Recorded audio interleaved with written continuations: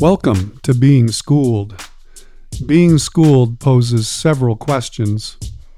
How can school adapt to serve students in a world that allows access to any knowledge at any time in ways more suited to you and at any pace that you prefer? How can school better prepare us for a future where change is accelerating and ownership for continual learning is more important than ever? Being Schooled is inspired by William and Thomas. In this podcast series, William and Thomas share experiences and insights with contributions from guests and current thinkers on the topic of what it means to learn and be learned in contemporary society.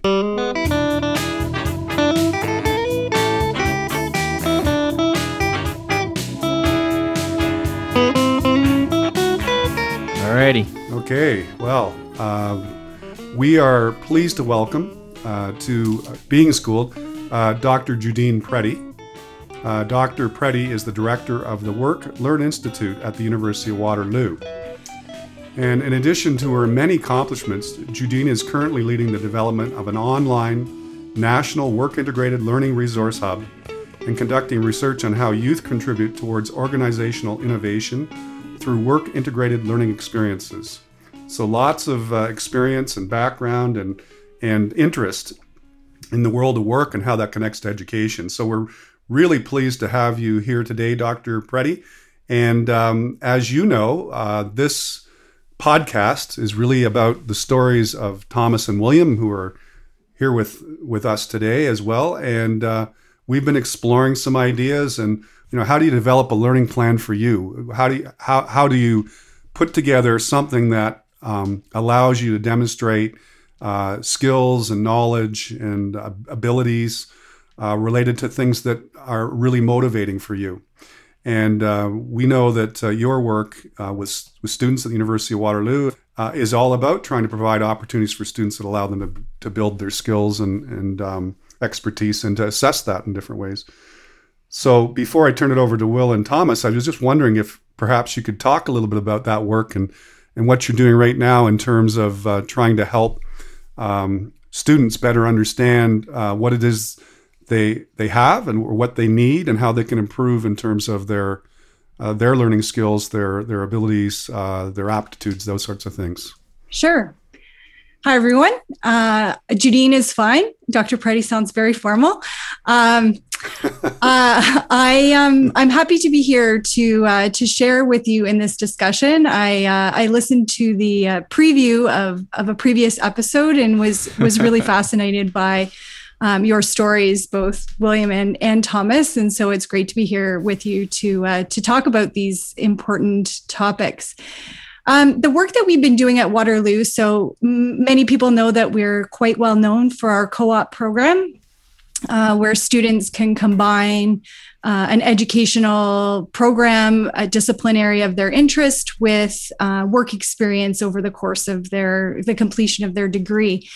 And I think it's been known to us for as long as we've been doing this, that gives students the opportunity to develop really important skills that will help them sort of forge their path forward, whatever that happens to be.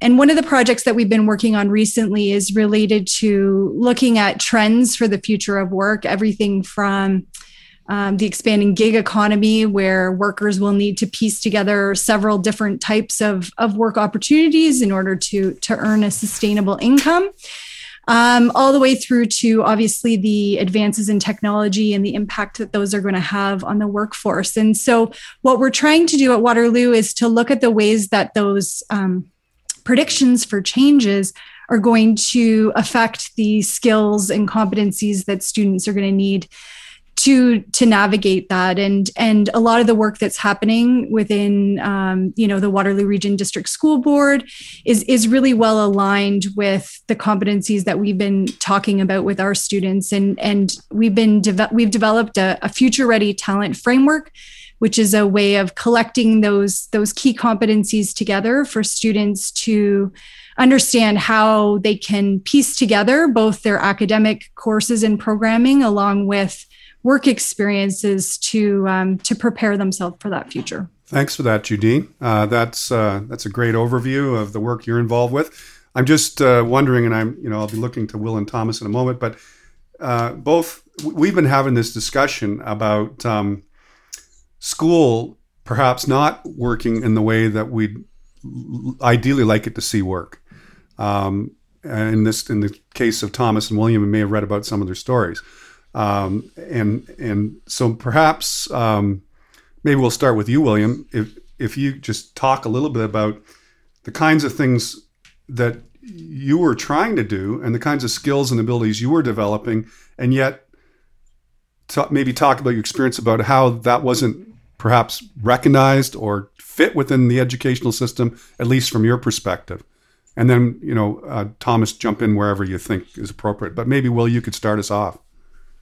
The first textbook I ever really started to read was a university level textbook. It was actually produced by Professor Michael Timmons at Cornell. And he had a bunch of co-authors on it. And that was it was where I started. And I was like, this textbook looks like it has a lot of information. I'll dive into it. And it had a lot of engineering, a lot of math, a lot of physics. But then again, it was also just graspable, like it wasn't anything too far out and complex, because I really had no background in engineering or physics at all. Like I always, when he says that, he means like no background, like zero background. Like, I mean, yeah, Thomas, that's probably the definition of no background. Yeah, no, I just an emphasize. Yeah. I was pretty good at math on the applied level, but other than that, I didn't really have any background. So I was like, well, this is awesome. I have pretty much a textbook of all the relevant math I need, and I'm not going to learn any more math than that other than your basic math. Like, what was the point of learning trigonometry? Even the real world examples made no sense. Like, you're walking along and you see a farm and you have to measure the height of the farm using triangles. I was like, what? No. Yeah, but William, what if you're gonna jump off a building in a straight line directly to the ground? Yeah. And it's 10 meters away. And you have to be able to calculate that in your... How are you going to find out? Anyway, that's beside the point. But so what it was is I kind of just, like, in the age of information we have, it's so easy to get access to kind of literature and stuff like that. So I started struggling with that. But as I went, it kind of developed further. Now, I had the privilege of already being pretty experienced with tools and construction. I helped my father. My father owned still owns a lot of rental properties. And from a young age, I was always helping, fix plumbing, roofing, all this. So I was pretty handy with tools. And as I progressed, I found that was a greater and greater element of it. And it was almost a dichotomy. You had to know the academics of this type of agricultural system, but you also, unless you're going to hire a general contractor, which I wasn't, you had to be able to construct it, which was a whole other nature of competency. Like, you could have pretty much not many academic skills at all, but you could be a brilliant plumber or builder at that point for what you're doing, right? The academics is pretty much figuring out how to plumb it and why to plumb it. But going on, and then it evolved again, right? Because as you develop a system and as you have constructed it, then you need to kind of develop management skills. And I would say people management skills, even if you're just managing yourself, right? Because a lot of people kind of don't realize that, when you talk to yourself, it's as if you're talking to another person. Like you need to kind of convince yourself to do things. You need to get yourself organized. You need to create a schedule for yourself, as if you would do that for a separate employee, and so I kind of had to do that, and I had to start logging data, and I had to start, I had to learn a bunch of things. Like, I wanted to automate my farm so I could pretty much control it all from an iPad. I haven't done that yet, but even diving into it, you realize the complexity, right? You need to set up Wi-Fi and how to set up Wi-Fi systems. And especially when you're doing it all yourself and you don't have the money to just, hire it out. It was quite the experience. And then, it came into business, right? And business is its whole own field. And, like marketing, website, like this morning, when I first got up, I was, doing a Shopify course because we're working on our website.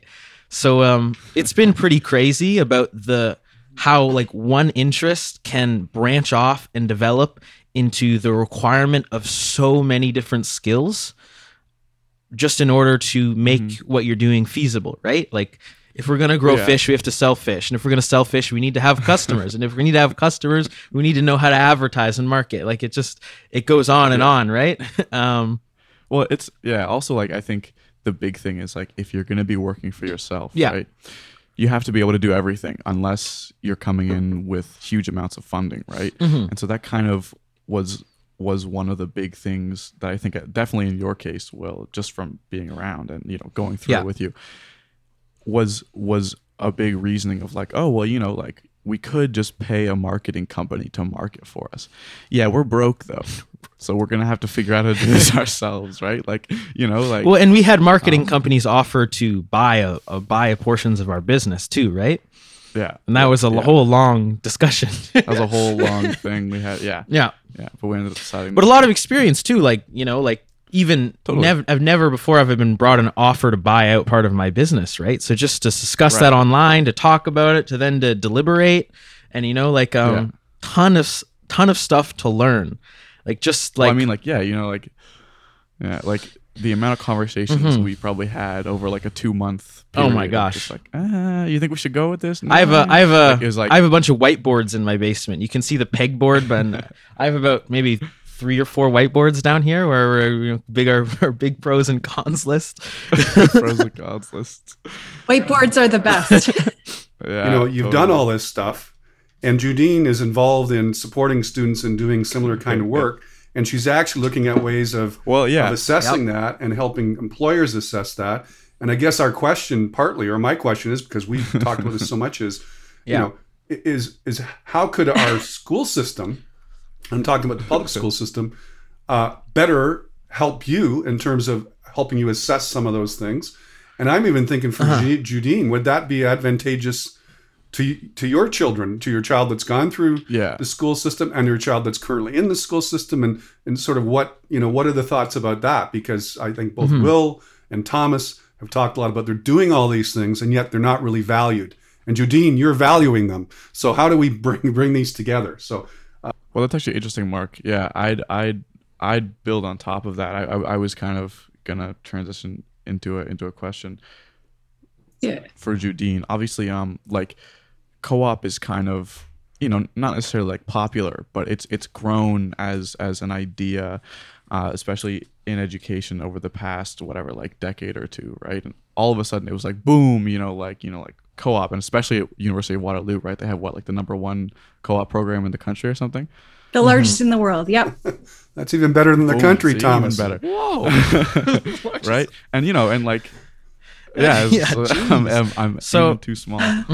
Yeah, I mean, I think that's exactly it. And there's some interesting stats. So one of the things that I think it's on the UW site is students are asked students who accept their offers to Waterloo are asked whether they would have accepted the offer if it wasn't for co-op in their program, and 70% say no.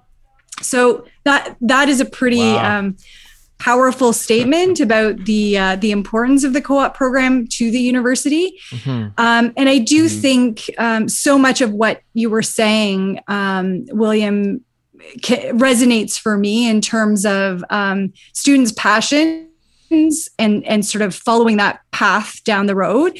Many of our students do participate in entrepreneurial activities as part of co-op. Some of them work for startups, and it's interesting you talking about, as a manager needing to set your schedule for what you're going to do and what you're going to accomplish. I've heard stories of entrepreneurs saying that hiring their first co-op student, who was their first employee, was sort of the turning point for their company, because they needed to do that. They needed to every day say, here are the things that I want someone else to accomplish today. And that forced them to be more organized and thoughtful in exactly the ways that you're describing. Okay, we've solved this problem. Oh, now we need to think about this next problem that we're going to solve. So I think, certainly what you're saying is so true in the students that I see, and particularly the ones who may be less motivated in the academic setting. The balance of this alternating between 4 months of work and 4 months of school really seems to sustain them from the perspective of I'll go to school, I'll learn what I need as a foundation, and then let me go out there and see how I can apply this. And what setting fits me. Is it working in a large organization, or is it working in a startup where, as you said, you have to wear all the different hats? There was one employer I remember saying is that you're a startup when everybody takes a turn to change the toilet paper. Like that's the job. Somebody's got to do it. And so that's one of the realities of different types of work. But I really do think that foundational motivation for learning is what we should be as educators trying to help our students find. And it's going to be different for different individuals. Mm-hmm. Yeah. Okay. 100. I agree majorly with that. And it's one thing I usually always impress on Mark and Thomas is I'm like, yeah, that's all great, but like, how do you motivate someone to do that? And their answer is, well, people who will do it will just be the ones who do it, and those who don't won't. I'm like, yeah, to some degree that's true. But I think motivation is a very tricky thing when you're coming from the student's perspective.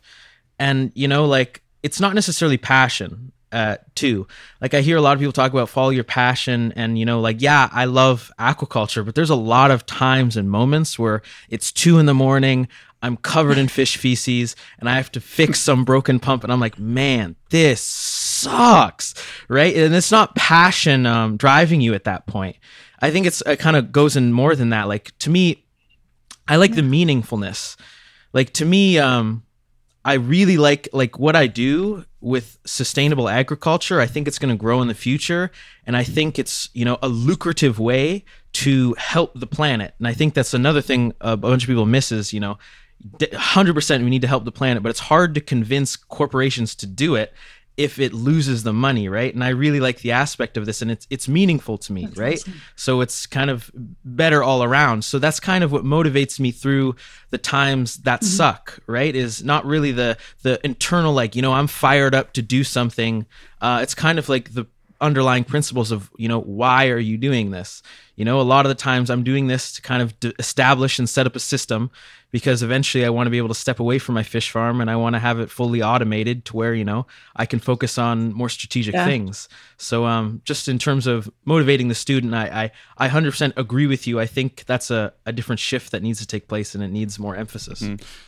I agree. We, our career center has been doing some really neat work because I agree with you about the passion thing. I think, I also think that puts too much pressure on people. What if you don't know what your passion is? Do you feel like, oh, everybody else seems to know what their passion is, and I'm excluded from that? They're doing some really neat work around purpose. And I see purpose as very much what you were describing. They're putting it sort of in 4 intersecting circles. If you can picture a Venn diagram, where it's sort of like, what are my interests? What are my skills? What can I do to earn money, with the practical aspect of, we can't all just pursue things because it's something that we like. We have a practical aspect. And then what does the world need? So those 4 pieces tying together really is exactly what you just said. And I think the other point that you made that is so, so important is it's not all rosy. And I think that the idea of personalized learning is a really important goal for us to be moving towards. But I also think we can't lose sight of the fact that with every job and with everything that you pursue, there's going to be some aspects of it that are really motivating and inspiring. And then there's going to be some aspects that aren't at all. And both are part and parcel of the same package. Yeah. And another thing, just to bring it back to what Thomas said, co-ops become more popular. I actually, at least at high school, like obviously it's different for post-secondary, but for high school, I didn't think co-op was really that popular at all. Like a very small fraction, because I did a ton of co-op. I did maybe I think it was a full year of co-op, like 2 4-credit co-ops in high school, grade 11 and grade 12. And almost every single kid in there was applied because the applied kids had the time to do a co-op, right? Like Thomas will speak to this, is that it was hard to kind of carve out the time to go get that experience and hands-on. Like I remember while I was working for Guelph University, they had some university level co-op students, And I remember we were, trying to get some trout out of a tank, and this one girl, she like freaks out because a trout touches her. And I'm like, how are you spend this long in marine biology and never touched a fish? Like, what? Like, that's kind of very like, how do you not have that practical experience already? And it's like, it's all, academic kind of in labs and stuff like that. Mm-hmm. So yeah, that's another comment on co-op for me. Well, I mean, if I give my perspective, I mean, like, it wasn't even that I didn't have enough, like, it wasn't even close to enough time. Like, there was, my entire schedule was full from the second that I started high school. Like, it was just like, I know what I need to take, what I need to do. I mean, like, I'm looking to biochemistry next year. So I'm currently in a gap year between high school and university. But like, to speak about what you were kind of touching on earlier, Will, about sort of the drive and how that kind of excludes passion in some cases. I think it's also really important for that to be reflected in education systems and in stuff like this, where it's like, just like you said, Judene, like, we totally want to make everything student-centered, right? Like student-centered learning, and that's the way it should be. But at the end of the day, you still have to be doing something, right? Student-centered learning doesn't mean a student just gets to kind of, F off and just do whatever they want, right? Like, student-centered learning means that, hey, a student is already doing this stuff. Why would you add this stuff that they don't care about or are going to use to their plate for no reason, right? So like in Will's case, why can't we give this guy, credits and add something to like a portfolio like thing for what he's doing? Why are we making him do trigonometry, right? And hate trigonometry. And sort of, why is it that just for Will to get what he wants to get done, he has to drop from academic to applied courses just for timing? Not because he's really struggling with the content matter, not because of any of those reasons, just because he's like, listen, I want to do what I want to do with my time, and this school is restricting me. It's completely ridiculous, right? It's the idea of a learning center could be stopping you from doing the learning that you actually need to do in your life. And I think that's kind of what we're trying to focus on. And the reason that co-op does such an interesting job with that is that it sort of was proved out that if you take co-op, more people are going to hire you, right? Like, there's a higher success rate in terms of just getting hired within the first few years of coming out of a co-op program versus a regular program, right? So people are like, okay, great, I'll just do co-op then, right? For that sole reason, because they were like, listen, I'm going to get hired more, right? It's not only people who want to do hands-on stuff for co-op. I bet you a ton of people who do co-op, it's just because they're like, listen, I need the experience just to get the job, right? Like, not because I agree. Yeah. I just didn't see, like, I was in quite a few co-op classes, and just like, I knew a lot of the people in the co-op classes, and very few of them, like hardly any people from the academic stream. But yet when I would talk to people from the academic stream about my co-op for Guelph University, they'd be like, what? That sounds really cool. I wish I could do that. See, right? I would have loved to do a co-op, right? Like, if you could have told me, hey, listen, all right, take your calculus, your chem, and your bio, and your whatever, like, yeah, you'd have been, I'd have been like, awesome. You'd have been giggling like a schoolgirl once if you saw this Guelph University lab. I walked in there, I was like, "Oh my god, you have electronic microscopes, right. You have your DNA sequencing. Like, what? This is awesome." Right? Yeah. But yeah, I think that's just one of the major issues and that brings me to another thing I was going to ask is, one thing that always kind of perplexed me is university selection, right? Like, if I don't take academic courses, the assumption is immediately drawn that I can't go to university, right? And like to me, like, I feel like a lot of times that's true, and I totally get why. But like, when you even looking through history, like, some of the greatest minds weren't great in academia, right? But they really knew how to do stuff. So it seems like, like, even in a co-op setting, you're like completely segregated from going to university unless you kind of pick that. You're completely caught up all your time studying constantly. Mm-hmm. And, kind of like Thomas spoke to, I very much enjoyed the discussion in the academic classes and the problems. Like, I loved solving relevant math problems, like exponential functions. I thought was so cool, especially when they related it to, bacteria growth or decay or anything like that. Yeah, I was like, this is really exactly. I was like, this is really awesome because you can see where it is applicable in the real world, and that's kind of why I have this vendetta against trigonometry, is because for the most people, like, unless you're going to become an architect or something, it's really pointless. And like, even like another thing I didn't realize in academic is in applied, like I took grade 12 college math, and a lot of it was, we're talking about loans and mortgages and, compound just interest rates and stuff like that. And I was like, this is so awesome. I think I crushed every single test, like 99th percentile, because I was like, this is so cool. You're going to teach me how to structure loans and stuff like that. And it's just so blaringly obvious about how useful it could be to beat us. Right. And I think, I think there's a little bit of disconnect between, straight academic skills between like real world applicability. Right. Yeah. One of the things that our career center does with first year classes is go into the first year class and unpack a particular assignment or assessment. So it might be, this research report or something like that, and help the students dissect sort of what are the skills that are required in order to complete this assignment, because educators don't always, profs included, don't always sort of explicitly list. By doing this, you're gaining X, Y, and Z, which both you and Thomas and William, you're both very good at thinking about how you're learning and developing from the experiences you've had. But I do think that it is really valuable to do that translation of, how does this particular experience, this particular course, this particular assignment help me develop in the ways that are going to be useful and as you said, relevant for the things that I'm interested in pursuing. So I think that's all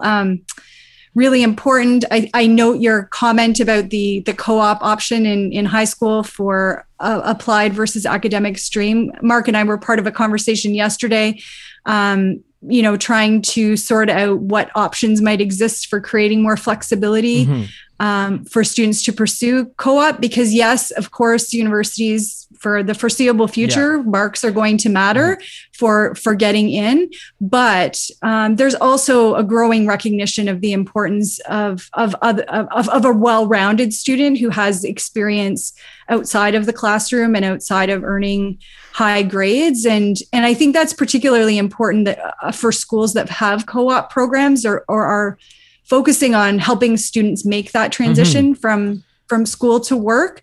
And so I do see it as increasingly important. And it's a matter of helping students shift the mindset, which they've been trained to develop, that, here's the requirements of how I'm going to succeed. Thomas, I think I picked this up from the conversation that you had previously, as far as, follow the rules, do what you need to do, play the game.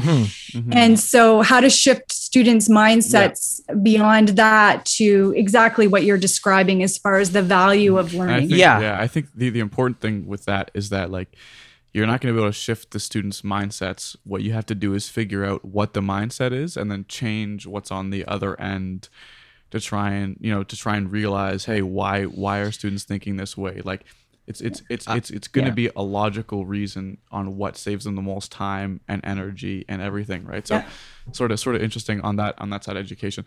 I don't know if you were going to say something about this, Will, but I was going to circle back to something earlier and ask Judene a question, but I can sort of wait on that. I mean, just to add something there, it's like you said, it kind of has to start with almost the employers, then the university, then the school, because you set out this structure, this hierarchical structure of a marking scheme, right?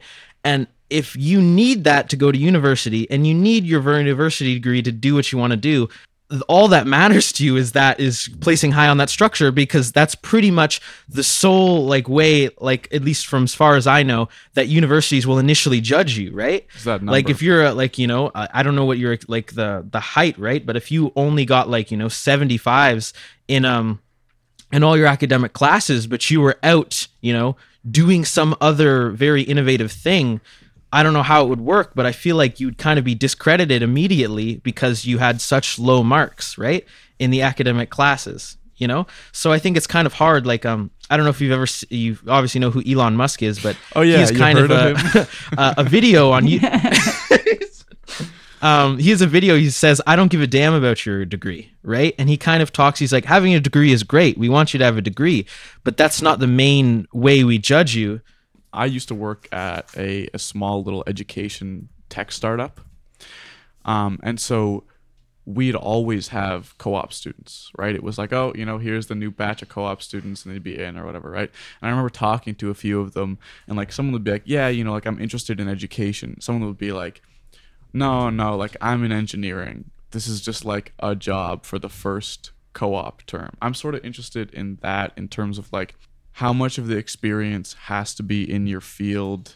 And then like more than that, like how does the co-op department kind of as a whole decide, like, yep, any experience is good, but what's the kind of tipping point of what you need versus what you don't need? I don't know. Maybe you could speak to that a little more. Sure. Yeah, absolutely. So my team has done actually quite a bit of work in developing a quality framework we call it for work integrated learning. Co-op is just a form of that.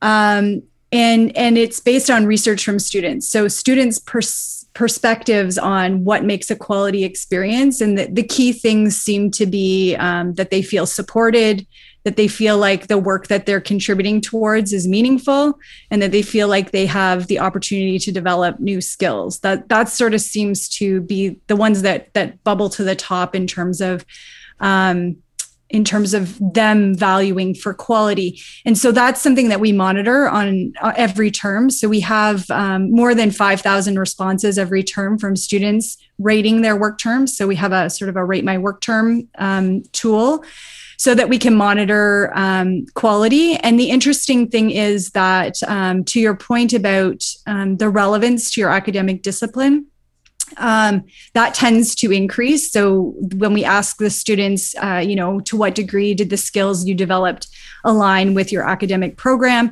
the first work term students are more likely to report that as lower than when you get to the fourth, fifth, sixth work term. So that definitely would be consistent with what you said about the students that you had seen. The other thing that's different about Waterloo from many other schools is that we have a common job posting board. So that means that, the electrical engineering department isn't going out and finding their own jobs and posting those on a controlled subset of job postings. The jobs, with the exception of a few very specialized programs, the jobs are open. Okay. So that's where it's up to the students to assess, is this an industry that I'm interested in pursuing? What are the kinds of skills that are being looked for in this job, and how can I demonstrate those? Whether or not they're directly connected with my academic program. And there's a fair amount of flexibility from the program's perspective in terms of what they'll allow. So the students decide which jobs they're applying to. And so they're making that decision.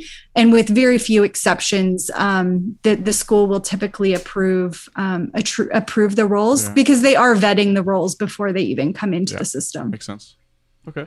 Yeah, it's interesting. Unless someone else to ask, then I got another question. In some of our other recordings, we've sort of touched on some ideas that relate the fact that universities make money, right? Public schools don't, obviously, right? So there is a whole other kind of segment of education that you look at. Once something is kind of operating from a money making standpoint, right? And I don't know, right? Obviously, you work for a university, right? So like I'm not trying to set fire to the university here, but it's sort of like almost like there's such a great motivation for the students who attend the school like University of Waterloo to like the school, because they're a living kind of like whatever advertisement for your school. Every single person that they talk to about the school gets an opinion, right? Like how they do in their life, like whether they get a job within the first couple of years, whether they whether they graduate on time, whether they do graduate at all of that matters to University of Waterloo as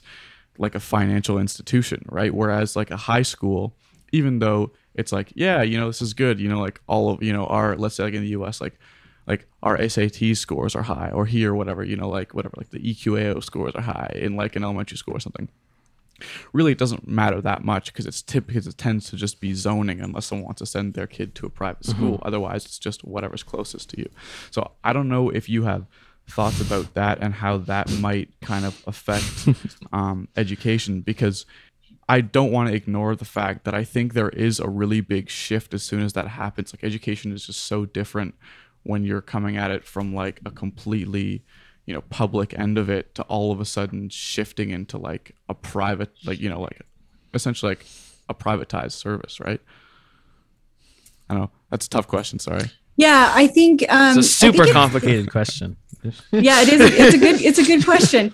I think one of the things that I would start with is it's sort of a hybrid. So universities in Ontario are not-for-profit organizations. So while they are earning revenue from multiple sources, including student tuition and grant dollars from the government, there still is an accountability under to not make a profit. So what the rules that are associated with that. But you're right, it is different in terms of competition because unlike, as you said, with public schools where whatever zone you're in determines where you go largely, with universities and colleges, it's more of an open market in terms of attracting students. And so certainly one of the things, I hope that means that there's a higher level of attention to quality, because you do need to pay attention to what the outcomes are of your graduates. You want your graduates to be happy that they chose the university they did and feel that